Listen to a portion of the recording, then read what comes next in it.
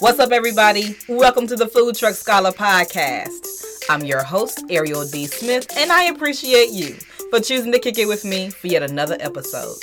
Make sure you share your thoughts on today's episode on social media using the hashtag TFTS Podcast. This week, we bring you part 2 of my interview with DeAndre Zachary, owner of Ragin Cajun food truck in Shreveport, Louisiana. Last week, we discussed the challenges that the COVID-19 pandemic had thrown their way as a food truck. But today, we talk about how in the midst of losing thousands in revenue, Ragin Cajun and other food trucks are stepping up to feed children and first responders for free. DeAndre also shared with us changes he anticipates in our economy post-pandemic and how Ragin Cajun is preparing for those changes right now. So sit back and relax. Part 2 starts now.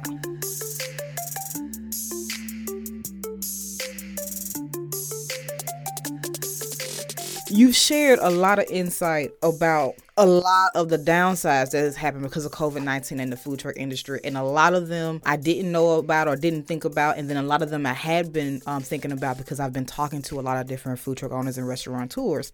But I not only asked you to come back on the show for that reason. The main reason why I asked you to come back on the show was because I wanted to know about food truck owners and food truckers who were really coming together to serve during this time, because we're talking about a lot of loss and about the decimation of many different industries because of COVID-19. But we're also seeing a lot of kindness and a lot of compassion and a lot of community coming together during COVID-19. And so I put out a post on Instagram not too long ago, just trying to connect with a lot of food truck owners that were serving first responders and health professionals. And of course, you inboxed me and said, you know, we doing this. You already know. And so I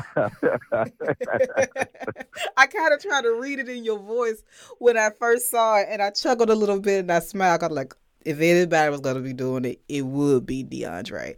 So can you talk to us a little bit about that and what's going on? Happily.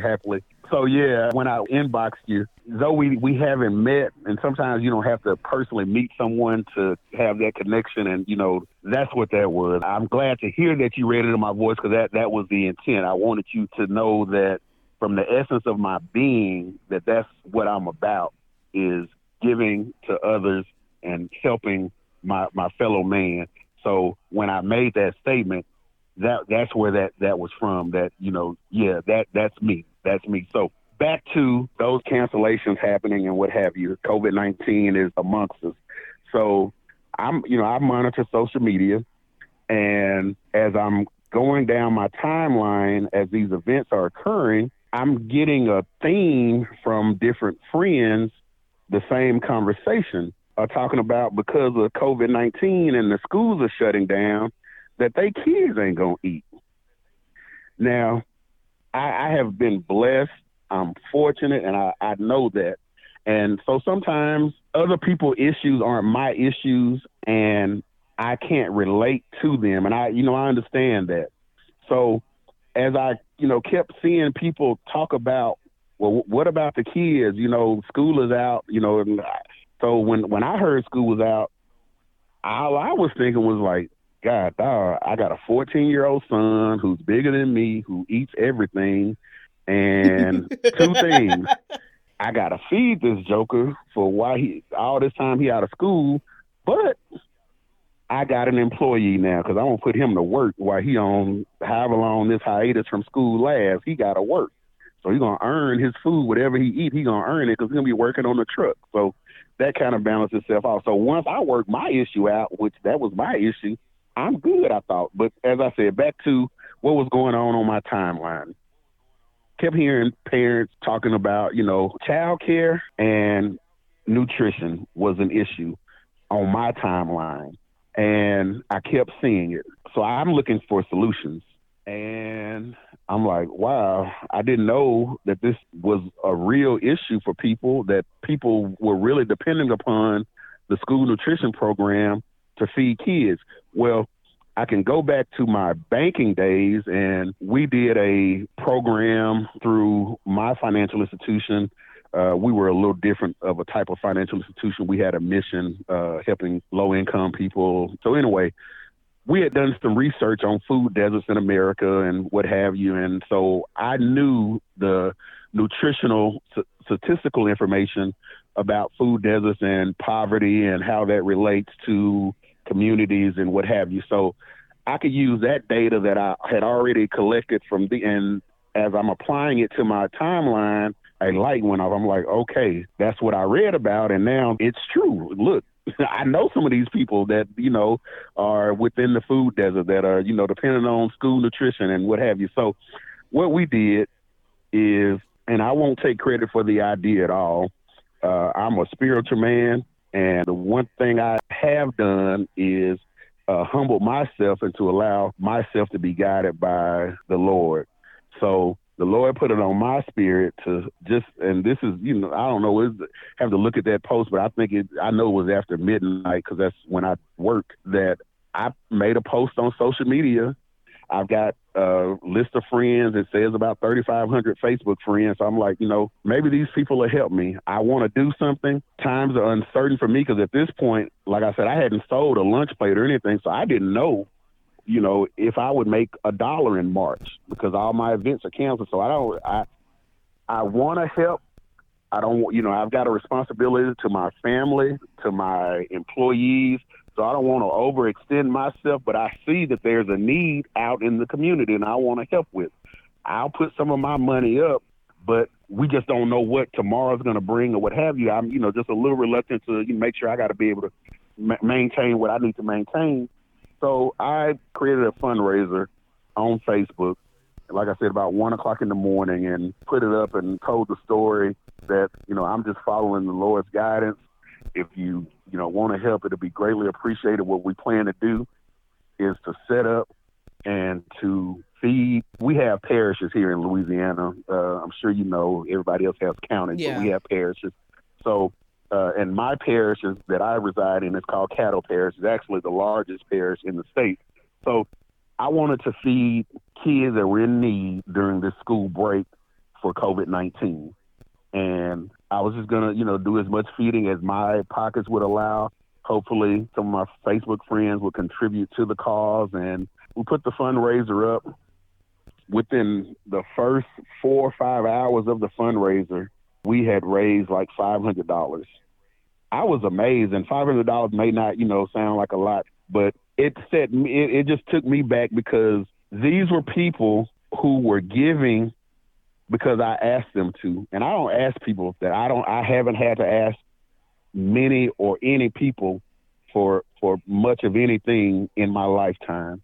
I have always been the one in the equation being asked for something or giving. And I don't take that for granted. There are two positions in that equation. And I've been on what I would consider the more fortunate side of that, the giver rather than the recipient. And I praise God for that. So the fact that people trusted me, my word, what I put out there, and that they put their hard-earned dollars in my hand and entrusted that I was going to do what I told them I was going to do with it, and we were going to carry out this mission, it meant a lot to me, that part. And it meant even more once I was able to go to the store with those funds and buy food and see the smiles on the kids' faces, as at that time they were still able to come to the truck, to the window, and pick up a free plate of hot food, full dinner, nutritious, that some wouldn't otherwise have gotten. To see those faces, that brought a smile to my heart. And I thank everybody who contributed over the, as I said, in the first couple of hours, we raised $500. People are still giving to this day to that fundraiser. We're at about $1,300 that we've raised.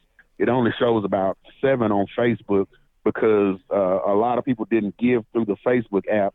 They contacted me personally and Cash App me their contribution rather than do it through Facebook or what have you. We're grateful. None of that's for us, as I told them on the post, that none of the money will be used to do anything other than feed. I'm not paying anybody with this money. I'm going to pay my staff myself. All of these funds are going to go toward buying food for kids in need. And that's what to date, we have fed about 600 kids through the program. And what's got me most excited about is that it's not being the originator. I was the first food truck that I saw do it. Okay. It doesn't mean I was the first. I didn't see any other food truck doing it, and I didn't think of the ideas. I said, God put it on my heart. I was just obedient. But what I did see after I started doing it, I've got food trucks in Arizona, the state of Washington, actually in your state, in Indiana, Atlanta, Georgia, Charlotte, North Carolina, Miami, Florida, and probably others. But those are just food trucks that I'm in association with that I see are doing the same things. They're feeding kids. So food trucks have definitely stepped up and answered the call. You know, whether they saw me start it off or whatever their inspiration was, however we all got to the same point, it doesn't matter. But we are here and we're feeding children. Now, it started out with kids. So about a week ago, as you know, I've got a lot of friends that are in the medical community, nurses, what have you, and listening to them and what they're doing, I thought, wow. I sent some messages to some personal friends just thanking them for what they're doing, their commitment. And I don't use this term lightly. I refer to them as heroes because I think that they are. I know that they are. In my eyes, they are heroes. They're stepping up in the time of need of our country. So they are heroes. So what I wanted to do is, let's see, how can we help them? I made a post on social media just thanking them. That's one way, you know, okay, but how can we really make an impact on our medical community, our first responders? All right, so what we did is, and I'll share with you two stories, because actually we just did one today, but what we did is for a week, what we wanted to do is to bring some food. We know they got to eat. They're working long hours. All right, so I did a promotion where a buy one, get one free promotion for any first responder, medical personnel, hospital personnel.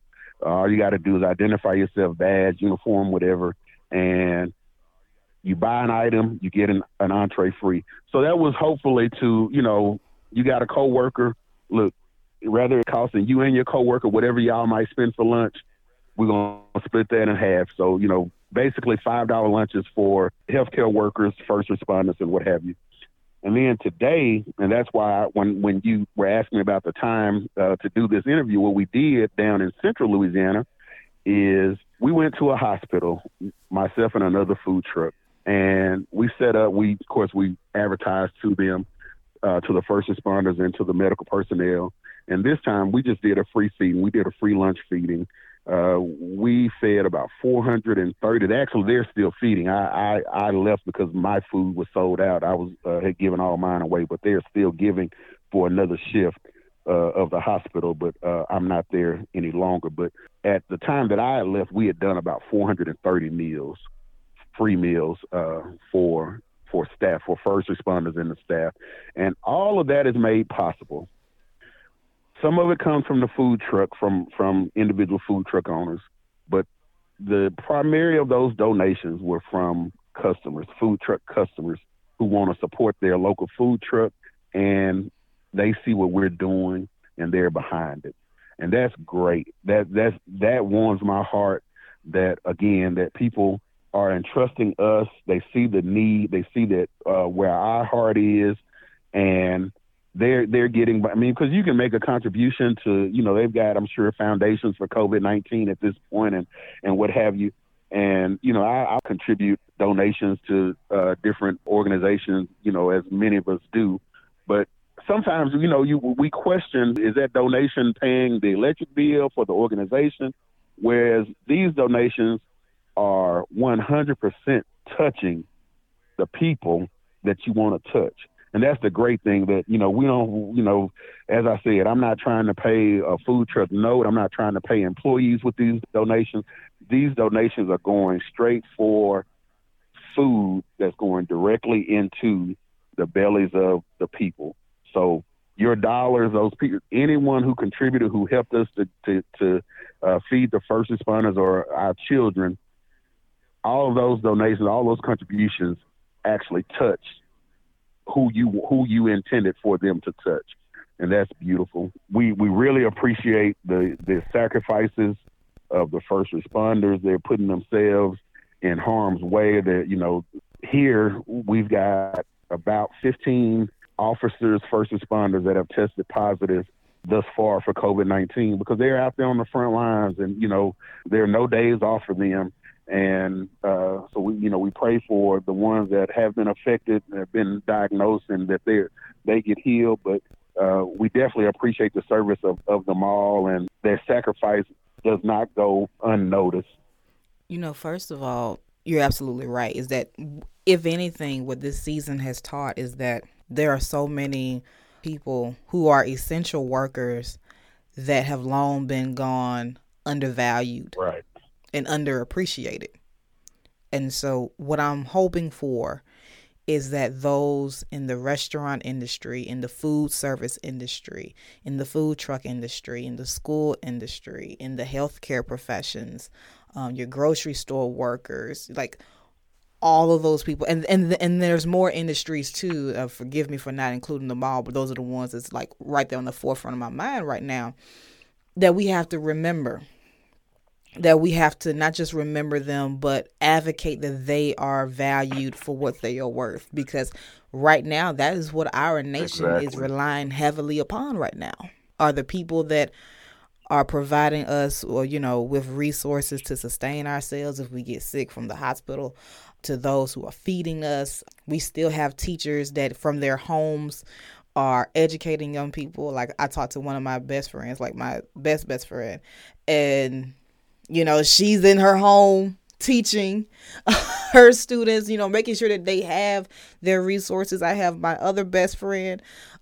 He's worked for a nonprofit, and they're doing work to make sure that people in Nashville are sustained. And it takes a lot of work. And we should never forget this moment. And we should never forget the people that's on the front line daily, to keep us afloat, and, serving us and protecting us, and, doing, sacrificing themselves and their families to make this work. I pray that after this is all over, when given the opportunity, that Congress will go ahead and vote to increase the minimum wage. That doesn't affect me, and I advocate for many of things that have little to no effect on me directly, but it does have impact on people that I care about, that I love, people that I don't know, and that's fine. We really need to increase the minimum wage, and the people right now that we are depending upon are the same people that we didn't, think, or not we, us, but that we as a community and as a society, right, didn't feel that they, should earn $15 an hour, but now our country is dependent upon those same individuals. So by all means, as I said, when this is over, prayerfully, that's something else that will come of this that we will do. Absolutely. So many people right now, I'm looking at the jobless claims just, in a 2-week span. What I saw was 6.6 million Americans filed for unemployment. Mm-hmm. And I saw something and this is something that I have known just from, as I said, from my financial services background, but now it's, it's at the forefront where, as Americans, we weren't taught to save, and we don't have a habit of saving. And so now some 85%, 80% of our country was living paycheck to paycheck. And a lot of people were 1-2 checks away from being what we call under the bridge. Some of them are at that reality now, or, are coming, that reality are facing that reality.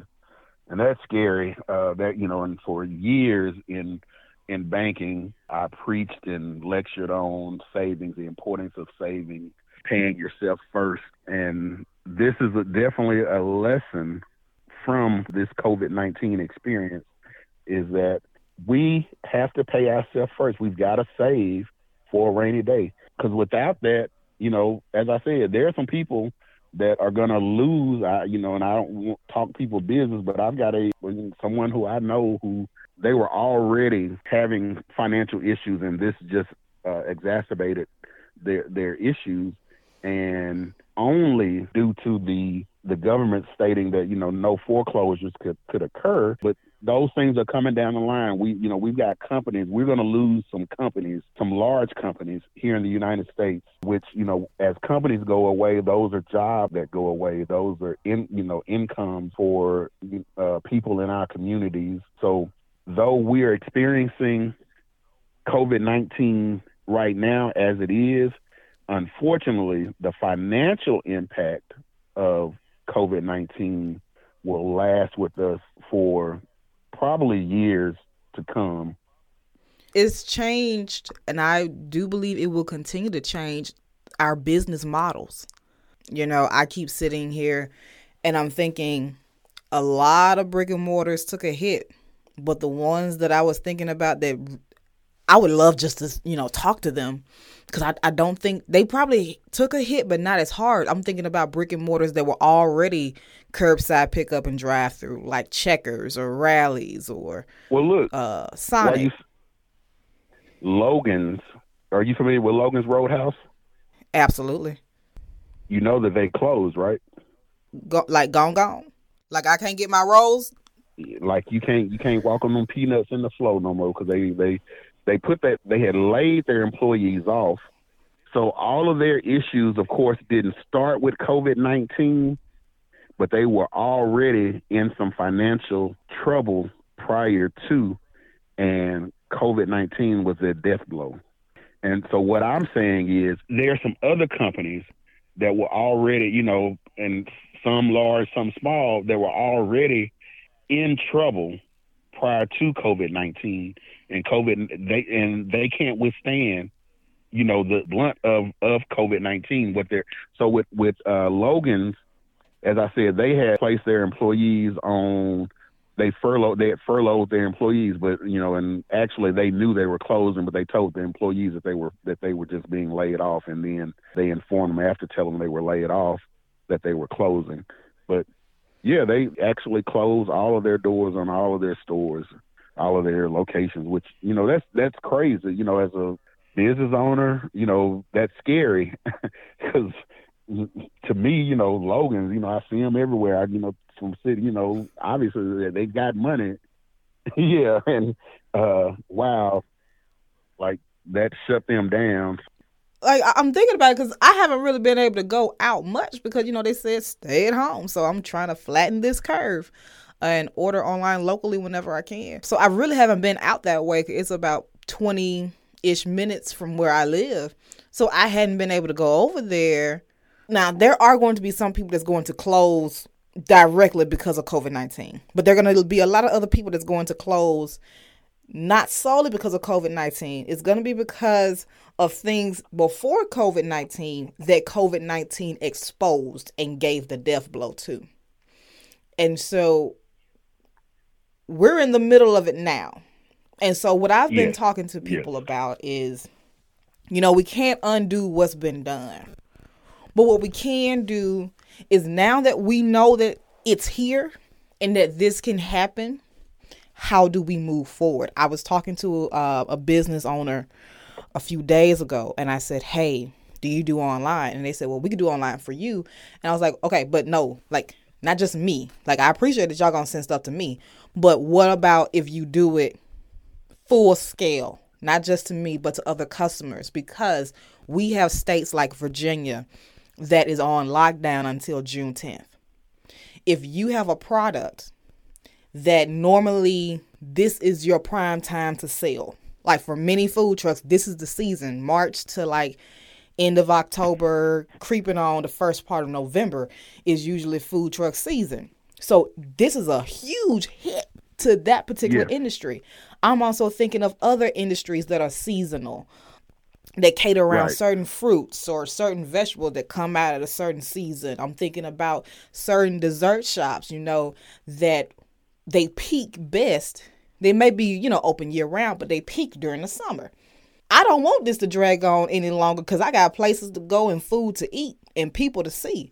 But but if it is still here this summer, Right.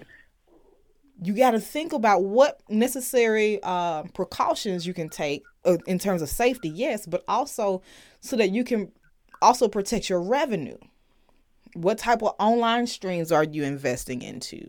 What type of delivery services can you invest in? Because the truth of the matter is, I go to Purdue University, so our president sent out an email, and it was a video note this morning, and said that, they're putting together a task force to think about how they can make the university safer, and that he came flat out and said, we're not going to return back to normal as we once knew it to be. So now we have to rethink everything from dining facilities, dorms, Right. classrooms, like all that type of stuff. We have to rethink this because in the fall, you're going to have flu season. Corona may rear its head, So we know now that it's coming, Right. or that it at bare minimum. We've got to reimagine delivery of service. We've got to Yes. reimagine delivery of service. And so, if I may, Yeah. I told you that myself as a business owner, I assess and we are adapting. And I was listening to you talking, I'm thinking, and as I said, I don't have a business partner to walk over ideas with and what have you. So I will unveil to your audience, to you right now, that COVID-19 has definitely made us step back, adjust our model. I had reimagined delivery of service or going to a different type of delivery of service prior to, and had kind of thought this model out in my head, and which is why when, this hit, why I went to what I'm doing now, which is delivery only, social media, online ordering, delivery only. And that was done out of necessity. We came into COVID-19 as a food trailer, and I expect that we're going to come out looking differently.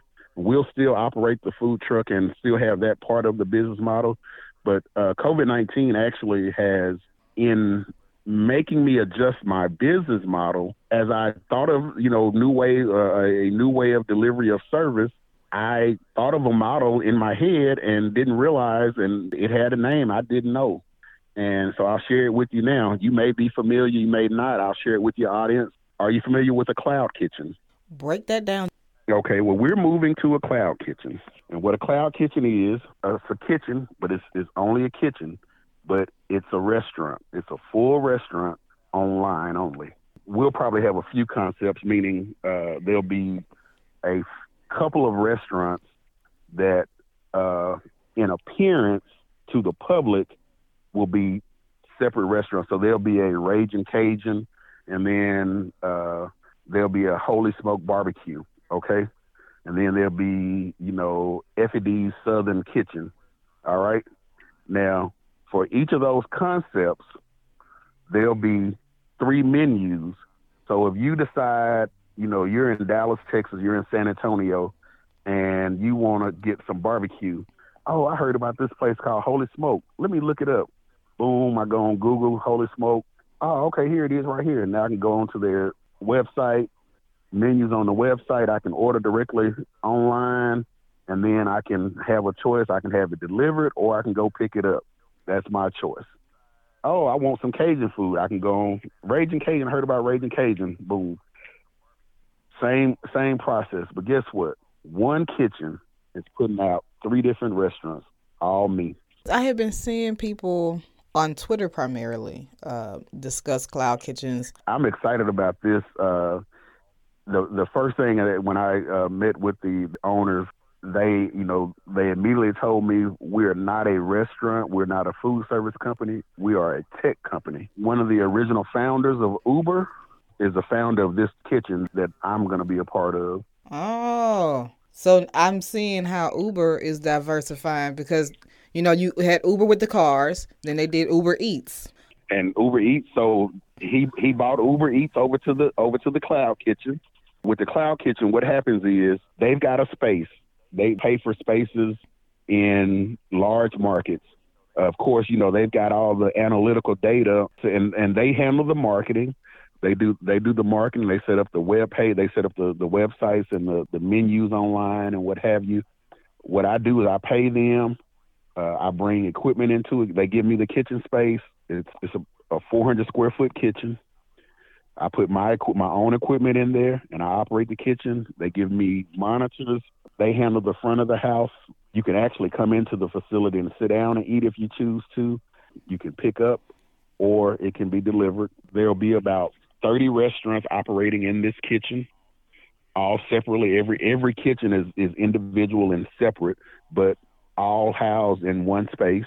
And as I said, as a patron, you can walk in, choose a menu that you want to order from, or you can do it online and have it delivered, or you can pick it up. So what happens is when I get an order, they shoot me my order back, whether it comes through DoorDash, Uber Eats, whatever. They synchronize it all into one. I get the order into my kitchen. I prepare the order. I tap a button to say that the order is prepared. The driver, if it's a delivery, the driver is already there. They send someone back to pick up the order, and the driver's there. They put it in the driver's hand. The order's out for delivery. Just that simple. Or if it's a pickup, I hit the button. They sit it up front, keep it warm until that person is there to pick up their order.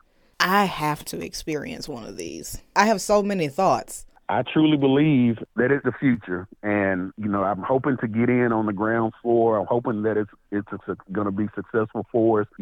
I believe in the tech world, and people within the tech world, they think differently, and it's where we're going, and you got to get on board. And so sometimes I'm one of the last people to fight technology, what have you, but I also embrace it and recognize that it is the future, and the overhead on this is low, considering, as I said, we're adapting our business model. So I have wanted to do delivery and online delivery service in a major market. I have been in negotiation with a food truck park in Houston for a few months, or longer than a few months. I'm waiting on a space. I'm just waiting for them to call me and tell me that they've got an empty space for me. And I'm, going to outfit a full-time trailer to put in that market. Well, it would cost me upwards of $50,000 to do that. The purpose would be to have a presence in that large market on a daily basis. And, of course, we would offer walk-up service to the truck, but more so, my plan was, because we're in a business community there near the Galleria of Houston, that it would be a lot of online ordering, whether it be online pickup or online delivery. But I thought that would be the crux of the business because of the vicinity of where this food truck park is.